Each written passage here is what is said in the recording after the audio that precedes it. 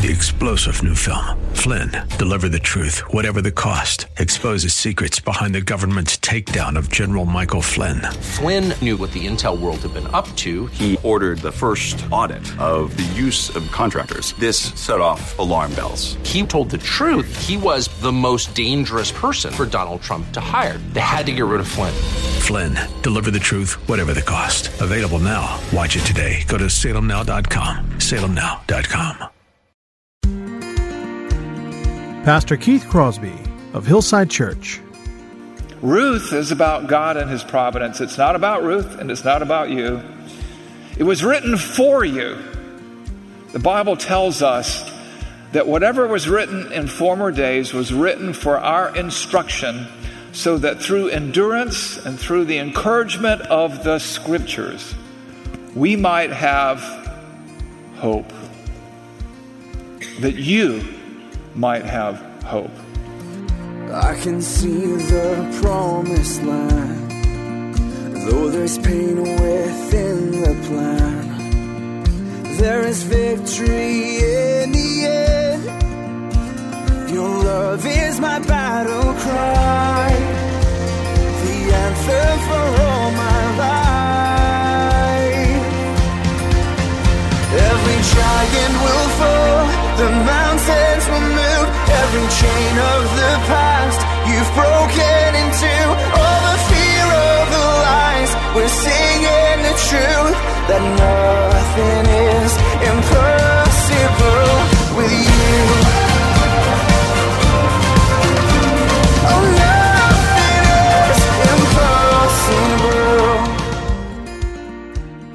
Hello and welcome to today's edition of the Grace to Live radio broadcast with Keith Crosby, Senior Pastor of Hillside Church in San Jose, California. We are so delighted that you've chosen to spend time with us today on the broadcast. And as always, we would encourage you to follow along with us in your Bibles if you can. On today's program, Pastor Keith will be taking us through a series on the providence of God, where we'll be making stops in the book of Ruth, in the Psalms, and also in the book of Job. So if you have your Bibles, please turn with us today to the book of Ruth. Now here's Pastor Keith with today's study. All right, so we continue with our study of the book of Ruth. It's a powerful little book. It's like TNT or nitroglycerin. Explosives come in small packages. I wouldn't say that it does damage. It does good. This is the Word of God. And so this is installment 2 in our study of the book of Ruth. It's entitled The Plot Thickens. It's Ruth chapter 2. And the series is called Finding Hope in Hellish Times, God in Everyday Life. And so here we are. But I don't want to jump in too fast. I want to ask you a foundational question here. And that is this. What is the Bible about? You've thought about that? What is the Bible about? I'm serious. Now, reflexively, you might say, God. And you'd be right. But I remember, too, with my toddlers saying, what'd you learn about in Sunday school today? God. What else? Jesus. And so you're trying to say, okay. And as they got older, they got more out of it, of course. And, of course, sitting in the I remember them sitting in the main worship service with us, too, every Sunday. And seeing one of the daughters, when she was about 9 or 10, start taking notes, And so it's all good. The Bible is about God. And if you answered that, you would be right. But sometimes when we read the Bible, there's a very human tendency to read ourselves into the story. You read a book about Joshua, like Joshua, or you read about David and Goliath and Joshua and his conquest, or Ruth, and you inadvertently try to personalize it in a way that it was never meant to be personalized. I mean, maybe you've heard a sermon like Slaying Your Giants, or Conquering Your Fears, or something like that, I listened to a sermon recently from a sermon series at another church called Courage. And the preacher was preaching about Joshua and the Jewish people crossing the Jordan to invade the Promised Land. And the Levites went into the river with the Ark of the Covenant. And then the Israelites hurried across. And when they got to the other side, they stopped and they rested. And the whole point of the sermon was, you have to have the courage to rest too. And that sermon had nothing to do with that text at all. The thesis of the sermon was, we live hurried lives and we hurry across our Jordans and we get on the other side and we have to have the courage to rest. It's not what it's about. It's about God's sovereignty and the conquest of the promised land.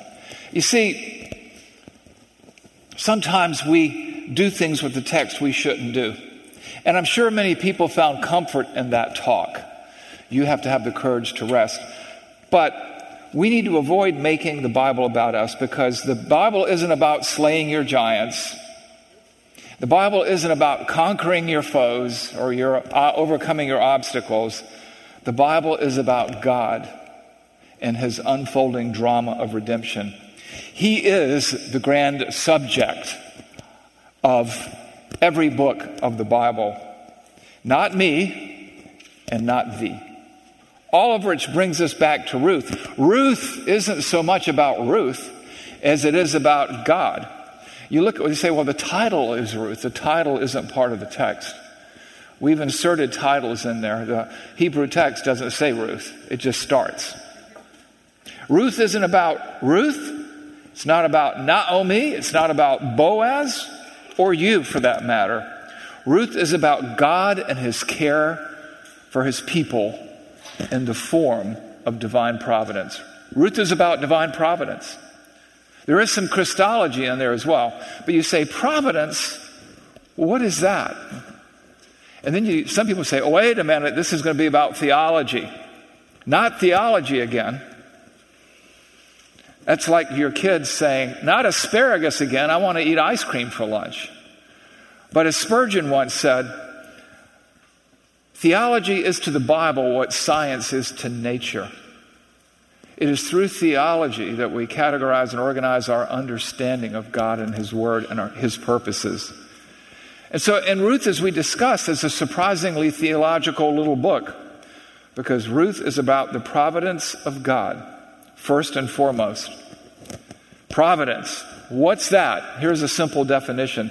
Divine providence is the governance of God by which he, in wisdom and love, cares for and directs all things in the universe, being in complete control of all things.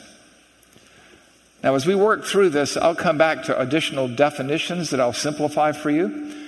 But that's one definition. Most of the time, you don't notice providence. Maybe unless you look over your shoulder at the past. Providence, though, often escapes our attention, like right now. Right now, Earth's tilt is perfect to sustain life. 3 or 4 degrees in either direction, and we fry or we freeze. But God, as it says in Hebrews, is upholding the universe by the word of his power in the tilt of the earth. Providence. You see that word providing or provision.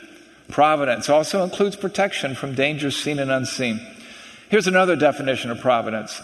Providence is the very real and active care of God for his creatures. We saw that intimated in Psalm 139 when we had our scripture reading earlier. Your eyes saw my unformed substance. In your book were written, every one of them, the days that were formed for me, when as yet there was not one of them. You see, you and I were created for good works in Christ Jesus, to do the works that God prepared beforehand, before the foundation of the world. And by his providence, we do that.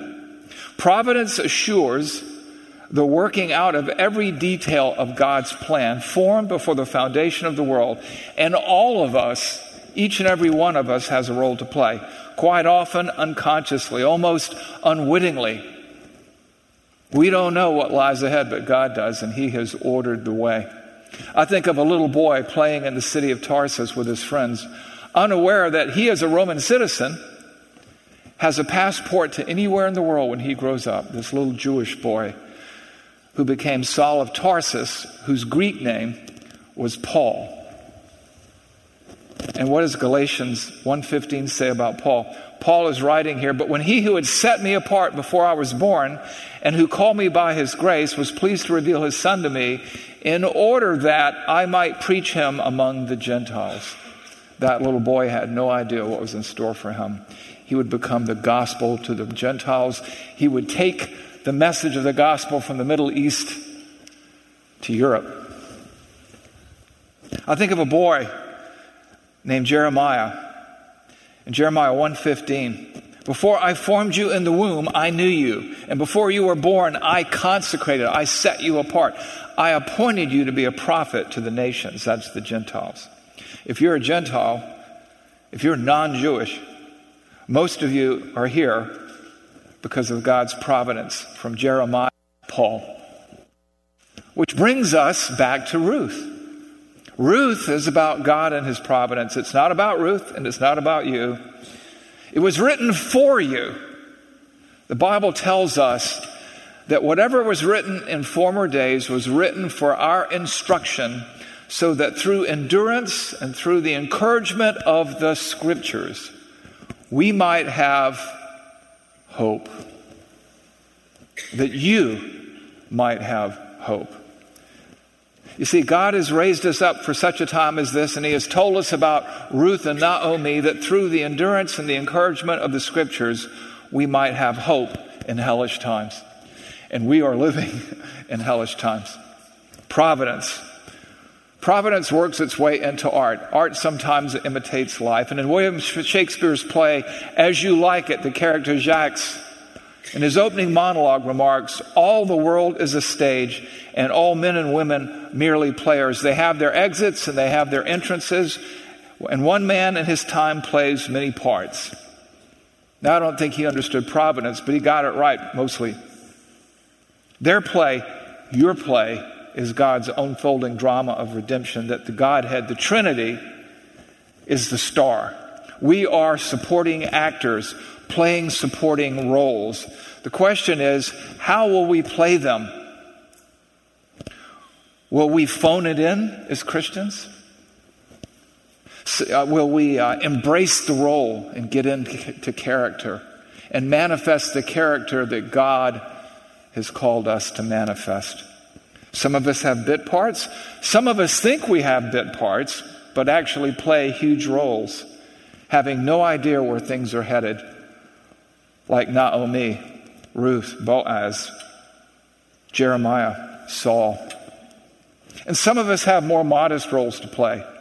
We're in the background, we're in the foreground, we're backstage. But we know that God causes all things to work together for good for those who love him, for those who are called according to his purposes. And his purposes are mostly accomplished through providence.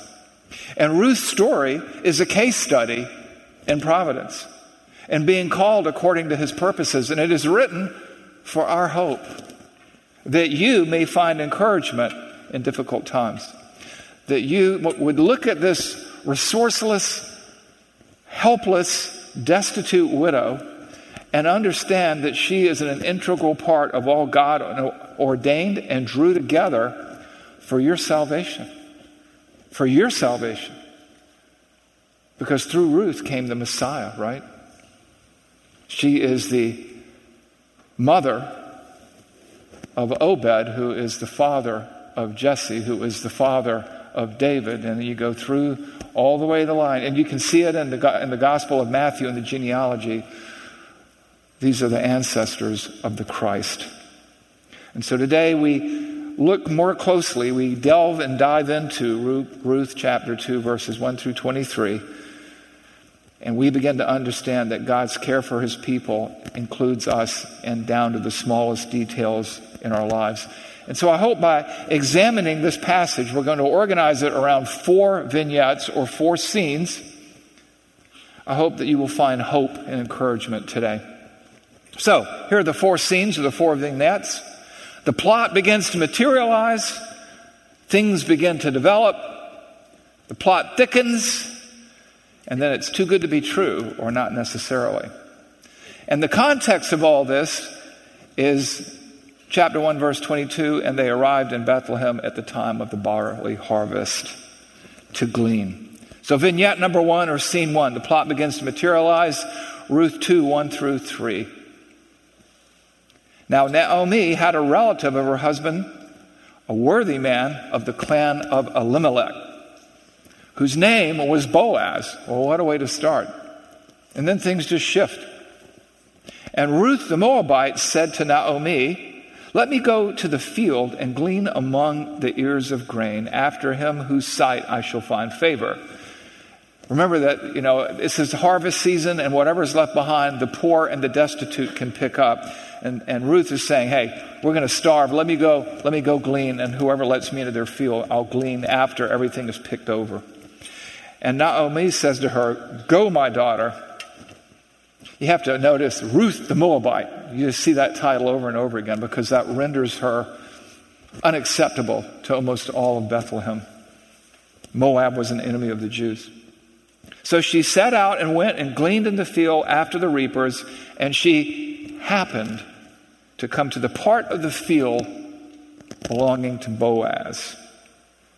Here's Boaz's title, who was of the clan of Elimelech. So what?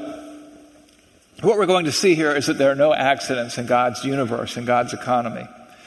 There's no accidents. There are no accidents in the world that you inhabit. I mean, what are the chances? Boaz is on a collision course, so to speak, with Ruth. He's of the clan of Elimelech. He's a distant relative of Naomi. She just happens to go into his field. And the passage says, will tell you that he's a worthy man. And I don't know why they translated it that way. It says he's a wealthy man. And she happened to come into the part of the field. They have these community fields. And based on your clan, based on your family, based on the apportionment by Joshua to all the Jewish people after the conquest, you've got your little piece of land, you've got your little piece of the community farmland. And so she goes in there, and she shows herself to be, you can see already that she's diligent, right? Verses 2 and 3, she says, let me get after this, let me get to work, we need to eat. And she comes into this part of the field, and we're told a second time that he's of the clan of Elimelech because there's a reason for all of this. Everything in the world happens for a reason. What are the chances? So this plot begins to materialize and take shape. Two people seem to be on some sort of divine collision course. Probably a better description is divine appointment. But before we get into scene 2, what's in it for you, right? What's the application here for you? And it's this, simply understand always, no matter what happens to you, nothing in your life happens by accidents, including good things, including bad things, and all things in between. Sometimes you have a job promotion, and it's really not a good thing because it may require too many hours away from home. Maybe that's a trial that God has ordained for you to balance the necessity of shepherding and caring for your family or supporting your family or pursuing what some people would call the American dream. Or maybe your daughter or son comes home from school and informs you that her teacher and the school counselor and the principal have determined that they're really of a different gender trapped within the wrong body. When you know that such things are absolutely impossible in God's world. Nothing happens by accident. You have opportunities to play out the role that God has assigned you, to play that part, a part that is bigger than you can see. Even in the routine and not so routine hardships, God is there. And from our text, we can see also that we're not puppets. Character matters. God declares the end from the beginning. He's going to have His good pleasure. His will is going to be done. Each of us have a role to play, but each of us have choices within that role, like Elimelech had. And he chose not to play the role the way it was assigned, and it cost him his life. But we see here Ruth is a woman of character, and character shows its prominence in trials like this, in trials that you encounter. Character matters in terms of how well we play the roles that God assigns us. And so we see that Ruth is going to play her role with character. She's going to care for Naomi. She's going to work hard. She's going to make her way in the world. And she has no idea the blessings and the trials that lie ahead. Okay, scene 2. Things begin to develop. We see that in Ruth 2, 3 through 7. Verse 3. I want you to look at her determination. The way it's worded here, the sequence. She sat out and went and gleaned in the field after the reapers. And she happened to come to the part of the field belonging to Boaz, who was of the clan of Elimelech. And then look at the next verse 4. And behold, look. When you see a behold, it's pointing the finger at something big. Boaz came from Bethlehem, and he said to the reapers, "The Lord be with you." And they answered, "The Lord bless you." They're pointing something out to us here. Lo and behold, basically, we would say today. But the Bible is saying, and look who shows up. Ruth is here. He's her relative. We hear that right in the opening words, the opening volley of chapter 2. And then he shows up. And she happened to be in his part of the field, and he happened to come. What are the chances of that? It's providence. It's no small thing. So this guy, he is a big deal. He is I think the theological term is a big dude in the community. And he's got resources. Now, here's the thing. Often people with resources don't come through because they won't come through. I remember my father, when I was growing up, he said to me, he was a businessman and he had experienced some victories and defeats, you might say. And those victories and defeats and his advice shaped my life and my work ethic and the way that I viewed the world. And he told me one day, "Look, son, there are people who will buy you a cocktail, but when you're down and out, they will not buy you lunch." You never know. Ruth had no way of knowing. And sometimes the appropriate parties just don't seem to connect. And sometimes they lack character. But what we do here and what God does for us here in giving us hope in these hellish times is we look at them in their own hellish time, the time of the judges, when everyone did what was right in their own sight. We gain insight into the character and religion in a good sense, of Boaz. His greeting to his reapers is telling. Often reapers were day laborers and not always shown courtesy or kindness in the culture. It's doubtful they were all his regular employees because people didn't employ large workforces then, and there are enough poor people trying to eke out a living hand to mouth day to day that if you needed your field harvested, you might take an overseer and 2 or 3 key people and put them to work. But almost nobody would do what he did. Would walk up and address them as a group. He would normally speak through his overseer. Now, that wasn't always the case, but I'm just saying what we're seeing here is an indication of his character. When he says to them, "The Lord be with you," and they say back to him, "The Lord bless you." His greetings tells us a lot. We see who he is and perhaps how he is. And then watch what happens in verse 5 and forward. Then Boaz said to his young man who was in charge of the reapers, the foreman, "Whose young woman is this?"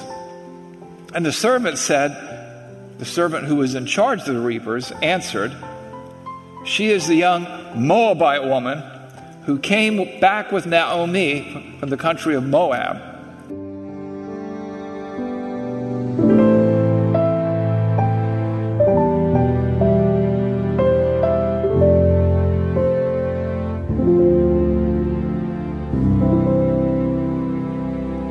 Pastor Keith Crosby on today's edition of Grace to Live. We are so blessed that you've chosen to spend time with us today studying God's Word. And if you'd like more information on Pastor Keith or Hillside Church, here's how you can connect with us. Our mailing address is 545 Hillsdale Avenue in San Jose, California, 95136.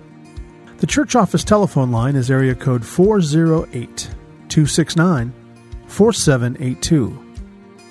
And you can connect with us on our website, which is gracetoliveradio.org. There you can check out archived messages of past sermons and also listen to Pastor Keith's weekly blog. And please remember that the Grace to Live radio program is a listener-supported ministry outreach of Hillside Church if you'd like to partner with us financially. Again, all of these things are available to you on our website, gracetoliveradio.org. Also, I'd like to remind you that Pastor Keith and the staff here at Hillside always look forward to hearing from you. So if you'd like to drop us a note, you can email us here at keith@hillside.org. Well, we hope that you'll join us again next time for Grace to Live. But until then, I'm your host, Kevin Reeves, and on behalf of Pastor Keith and everyone here at Hillside Church, it is our prayer that the Lord will richly bless you. And thanks for listening. Every giant will fall, the mountains will move, every chain of the past you've broken into. All the fear, all the lies, we're seeing the truth, that nothing is impossible with you. Oh, nothing is impossible.